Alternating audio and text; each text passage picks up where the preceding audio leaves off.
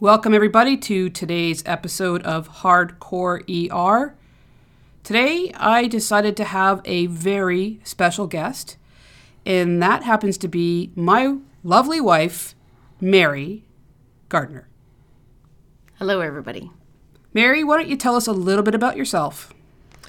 Well, I'm a massage therapist, 20 years in the business. I focus on healing, helping people with their pain, whether it be physical, emotional, spiritual.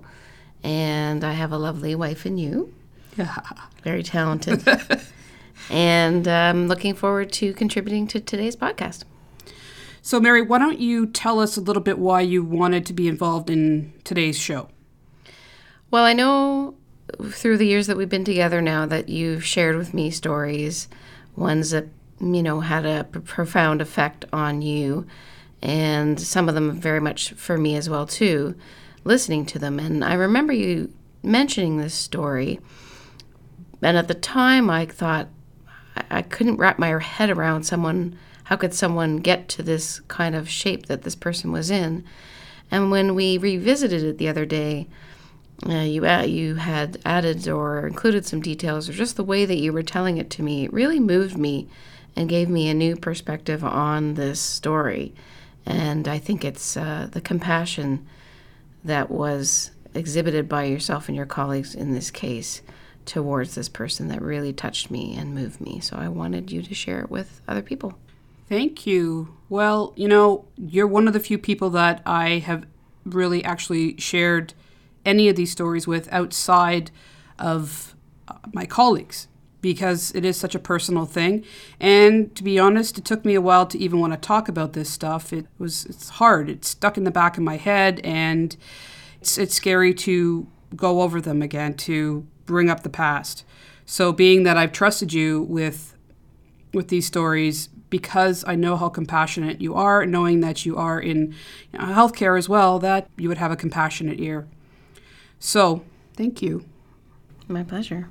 And thank you for trusting me. I know it can be difficult but also very cathartic for you to tell these stories, and I hope that it helps and touches other people. Yeah, that's, I had a hard time deciding whether I was going to do Hardcore ER.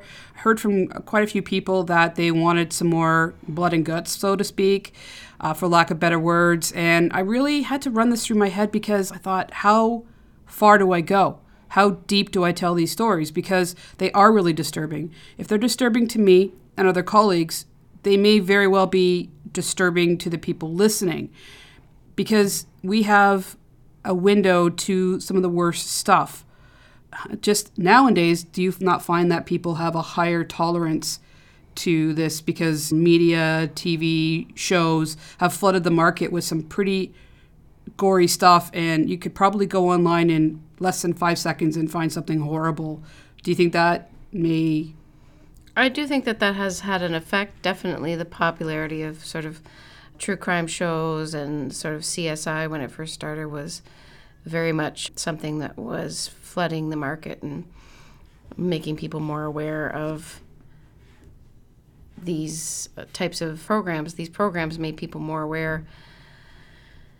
I guess part of my thing is that sometimes I think there's too much in the world that we see, but then sometimes I think we don't see the real impact. We see a glamorized television version of it, and we don't see what really a gunshot wound looks like, or really what people that have been in bad accidents are like. And I think perhaps some of the violence that is in our world might not happen if people could see the human effect. I think it's human nature to be curious about these things on the most base level, not because people are awful, but because, I don't know, part of me thinks that it could happen to them. And that's what makes us human, is that we aren't mortal. We are mortal. We're not immortal. And we can, at any given time, crossing a street, minding our own business, be that person in the ER or in the news. So I think part of us the rubbernecking that you see on highways and things like that is to say, holy crap, that could happen to me. I'm sure there's some element of loving of the blood and gore stuff, but I still think if we know, then we kind of know how fragile life is. And I think, I don't know, part of me wonders if that's what people are trying to see what immortality looks like. And it often brings to mind, we want to hug our kids tighter, spend more time with family and friends and stuff like that. So that's me looking at the positive side of humanity. But I can't possibly think that everybody just wants to see the worst of things. You know, I have many friends that are into true crime and are true crime podcasters, and they're some of the best people I know. So I think a lot of it is digging down to what is life all about, what's the worst and what's the best. It's a shame that sometimes through tragedy or near tragedies that people suddenly seem to value life more, or, like you said, hug their kids tighter. But sometimes we are going through life without really realizing how blessed we are. And I think sometimes it's those near misses or those, wow, that could have been me, that makes us appreciate what we have in our life more. Yeah, for sure, because I can't tell you how many times at the end of a shift when something really horrible happened that I just wanted to be at home. I wanted to be surrounded by the people I love and make sure that I told them that. But, you know, there was times when I left, I was just so angry and I just wanted to be alone so I could push it away or somehow process it or find a way to protect my family from it. So it's a tangled web. Humanity, death, dying, injury, it's all scary stuff. But I guess we've digressed here a little bit. I'm glad we talked about that, though. It's important because it does go back to what I was saying about how much can I say in these hardcore ER episodes. Well, it gets to my guts, and I'm, I guess, hardened a bit. And I don't know how much I want to share, and I don't know how much I want to say. I don't want to, freak people out and tell them stuff that maybe they're not prepared to hear. But you know what? At the end of the day, we're adults. You can turn it on or not. And I'm not saying that in a jerk way. It's like, really, if you want, just hit stop. And that being said, I want to move forward with this story that has touched Mary so much and is one of the stories that, it's not even a story. It's one of the true life things that happened while I was working that I'll never forget. And I'll always think about this person. So I'm going to get started here. Back when I was working in an adult hospital, I call them adult hospitals, but it's basically a general trauma center type hospital where everybody is seen there, not just kids. We got a call in from paramedics that they were bringing in a lady that was in absolute terrible shape. And when I say that, it's probably the most horrible shape a person can be in. And why I say that is because this lady had been very sick at home. I'll just tell you a little bit about her. This is a lady that had a difficult life, struggled through life. She had a history of addiction, alcoholism.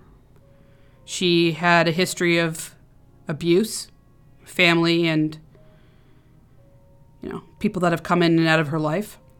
And she kind of lost her light a little bit. She was living in an apartment on her own in a really terrible part of town, so it wasn't a very nice place, so to speak. Not that she didn't want or deserve better, but it's where she found herself in life. And she became very ill to the point that she couldn't get off her couch. Now, she did have a kind of, sort of boyfriend in her life that pretty much used her. And a daughter who I think you'll discover isn't the best person in the world. Why? I can only speculate.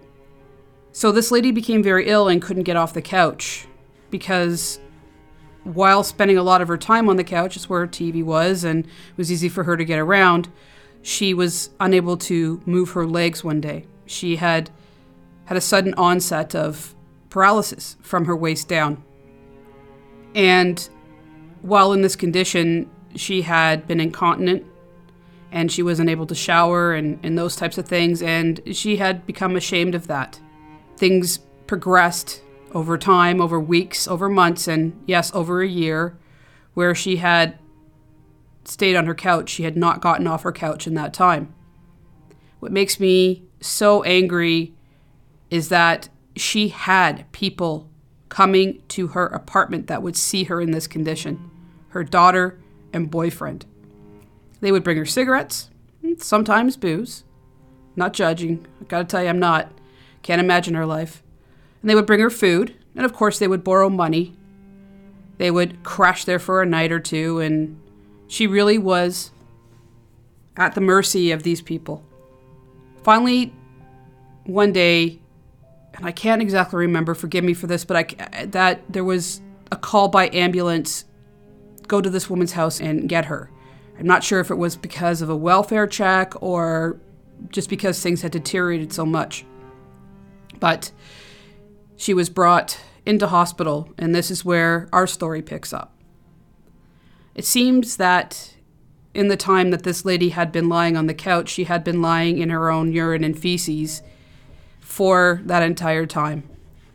Her skin had deteriorated and somewhat grown into the material of the couch. And the clothes that she had wearing had actually, her skin had grown over it. And there was very, very thick amounts of urine, feces, oils and skins, and, bacteria, all the horrible things you can think of. So they had quite a time bringing her into hospital. We immediately brought her into the hazmat room, which is a closed-in room where there's a shower, a way that we can decontaminate people. And this is not because she was some kind of animal or monster. It might sound terrible, but the fact is that she was covered in filth, and she had maggots in wounds on her skin. We were covered from head to toe ourselves in hazmat suits with only, really nothing showing because we had goggles and masks and we were covered from head to toe. And I can only imagine from this woman's perspective how scary that must have been to be taken out of her comfort zone, brought into hospital into a stark white room with nurses standing around and you could only see her eyes through plastic. I can't imagine her perspective on that. And what stopped her from coming in was her own sense of shame. She had allowed herself to deteriorate like this. I don't even think allowed is the right word. It's hard to put words to this, but she had lost faith. She had lost her light. She had given up. She had so much shame about her condition that she didn't want anybody to know. She didn't ask for any help. And unfortunately, the people in her life didn't offer it, didn't care enough. So while in the hazmat room, we had to remove her clothing, and we had to cut off her clothing because, as I said, her skin had been embedded into it. We discovered what had caused her paralysis. On her lower back, there was a very large mass that had broken through the skin. It was a tumor that on her spine. And what you could see was it looked like the head of a cauliflower coming through her base of her spine. I can't even imagine the amount of pain this woman was in. And this is where a lot of the maggots were. They were eating away at the flesh there.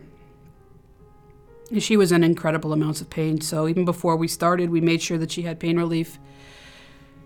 And we were incredibly gentle with her.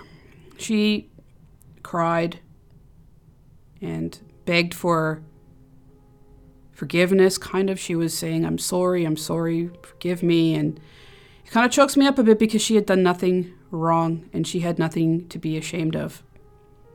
It touched all of us. It rocked us. We just kind of looked at each other through our plastic, and the empathy I saw with the two other nurses I worked with was immense. And we all had sort of a hive brain because we all knew that we had to, without words, help this woman the best that we could with the most compassion possible. We spent a very long time cleaning her, slowly removing the clothes that had embedded themselves in her. We had, God, at least a 2-foot stack of warm blankets so that as we cleaned her limbs one at a time and things like that, that she was kept warm and comfortable. And after a couple hours, we had this lady very shiny and clean. It was the first time probably she had seen her own skin and color in a long time. And we could see the actual degree of the disease. She was incredibly thin and she had sores all over. And yeah, but at least she was hair washed, all fluffy, nice and clean. And near the end of that, she actually had a smile on her face, and we got her to giggle a little bit with our silliness because, let's just face it, some of the most silly people in the world are nurses because, well, why not? We have to be. We took her down to one of the rooms where she can have some privacy, and we did everything we could to make her comfortable. We got comfy bed, the ones that have air in them, lots of blankies, every warm blanket we could find we brought to her. We made sure she had the softest flannel pajamas, anything and everything that she wanted to drink at her bedside. And just, she was kind of like our little celebrity. Not that we told anybody and went into detail, but we just made sure that she got the celebrity all-star treatment. I'm sure she appreciated that, considering the pain and discomfort that she was in, and I can only imagine how that would have filled you with many different emotions: anger, sadness, disbelief that someone could get to this state where no human should ever be. And I'm so glad that she had you and your fellow nurses to take care of her and give her some kindness and tenderness and TLC. And I'm sure she was very grateful for that. Yeah, I it was all over her face.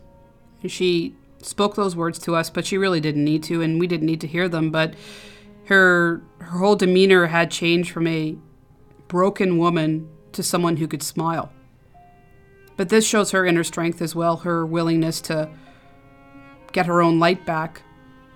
One of the hardest things was her daughter coming into the Emerge, wanting to see her, wanted to carry on with the relationship that was in at the home, borrow money from her, get smokes from her, continue to take advantage of her. And we kind of shortened the visiting hours quite a bit because, you can actually visit a patient 24/7 in the hospital, but we shorted them down immensely to under an hour. But in doing that, we have to realize that because of the complications of life, this mother still needed to see her daughter. There was a connection there, so we couldn't totally take that away from her. And she didn't deny her coming in, but we did control in the most compassionate way, not mean way, to allow this woman to have the time to heal and take care of herself. She was there with us for about a day and a half because hospitals are packed, hospitals are full, but she probably got more care from us than she would have on another busy floor, and that's not disrespecting the other floors. We just were so invested. Her prognosis obviously was very poor. She had died within a couple of weeks of her coming to see us, but I believe that she died with dignity. She was surrounded by people who grew to love her and at the very least cared deeply about her. So in her passing, through all the shame and everything she felt, she got at least a couple weeks to experience love and compassion. And I hope that throughout her life she had, but at least we know that in her last days she did. So yeah, that's my story. It's a tough one. It is, but for me it shows, well, you see how people sort of want blood and guts, and there wasn't much blood and guts in this. There's some stuff that's quite disturbing, but for me the blood and guts is about the heart, and the heart that you guys showed, your large hearts, and this moves me, to care for someone who had no one in their life that cared enough to help them. And I'm so honored and proud of you. And I just really wanted to share this story with others, and I hope that it will be moving to them as much as it was to me. All right, well, you've got me all choked up now. You got two little red-eyed, eye-dripping girls sitting here right now telling the story, but I think you guys can see why I share some of these things with Mary. She has such a huge, compassionate heart, and it is definitely transferred to all the patients that she cares for as well, all her clients. Like Mary said so eloquently, to me, blood and guts in the ER is not what bones look like through torn skin or skull fractures or all that kind of stuff. The traumas, the most horrible things in the ER are things like what you hear, the matter of this story, real life stuff that is just goes wrong, and not the instant car accident from someone who's had a wonderful life. Please, I think you know me by now. I don't mean that that's not every bit as tragic. But those are the stories you hear and you see in the paper. The story I'm telling you, or what I told you, does not. And it's every bit as tragic. So on that note, while we're all welled up in tears here, I'm going to end it. But this is Hardcore ER. I hope that you guys took something from this. And yeah, I don't know what else to say. I appreciate all of you who listen to this, and I would love to hear your feedback. You can always email me or message me, but I want to hear what you guys think and what you guys have to say, and I'm always open to hearing your stories as well, even if it's just between the two of us. Okay, so thank you for listening today. Thank you, Mary. Thank you for having me. This Mary, the lady who's been behind this crazy project from the very beginning. So I want to say goodbye. Have a good day, evening, night. And remember to love and take care of each other. Take care of yourself. And that's the most important thing. Peace. One love.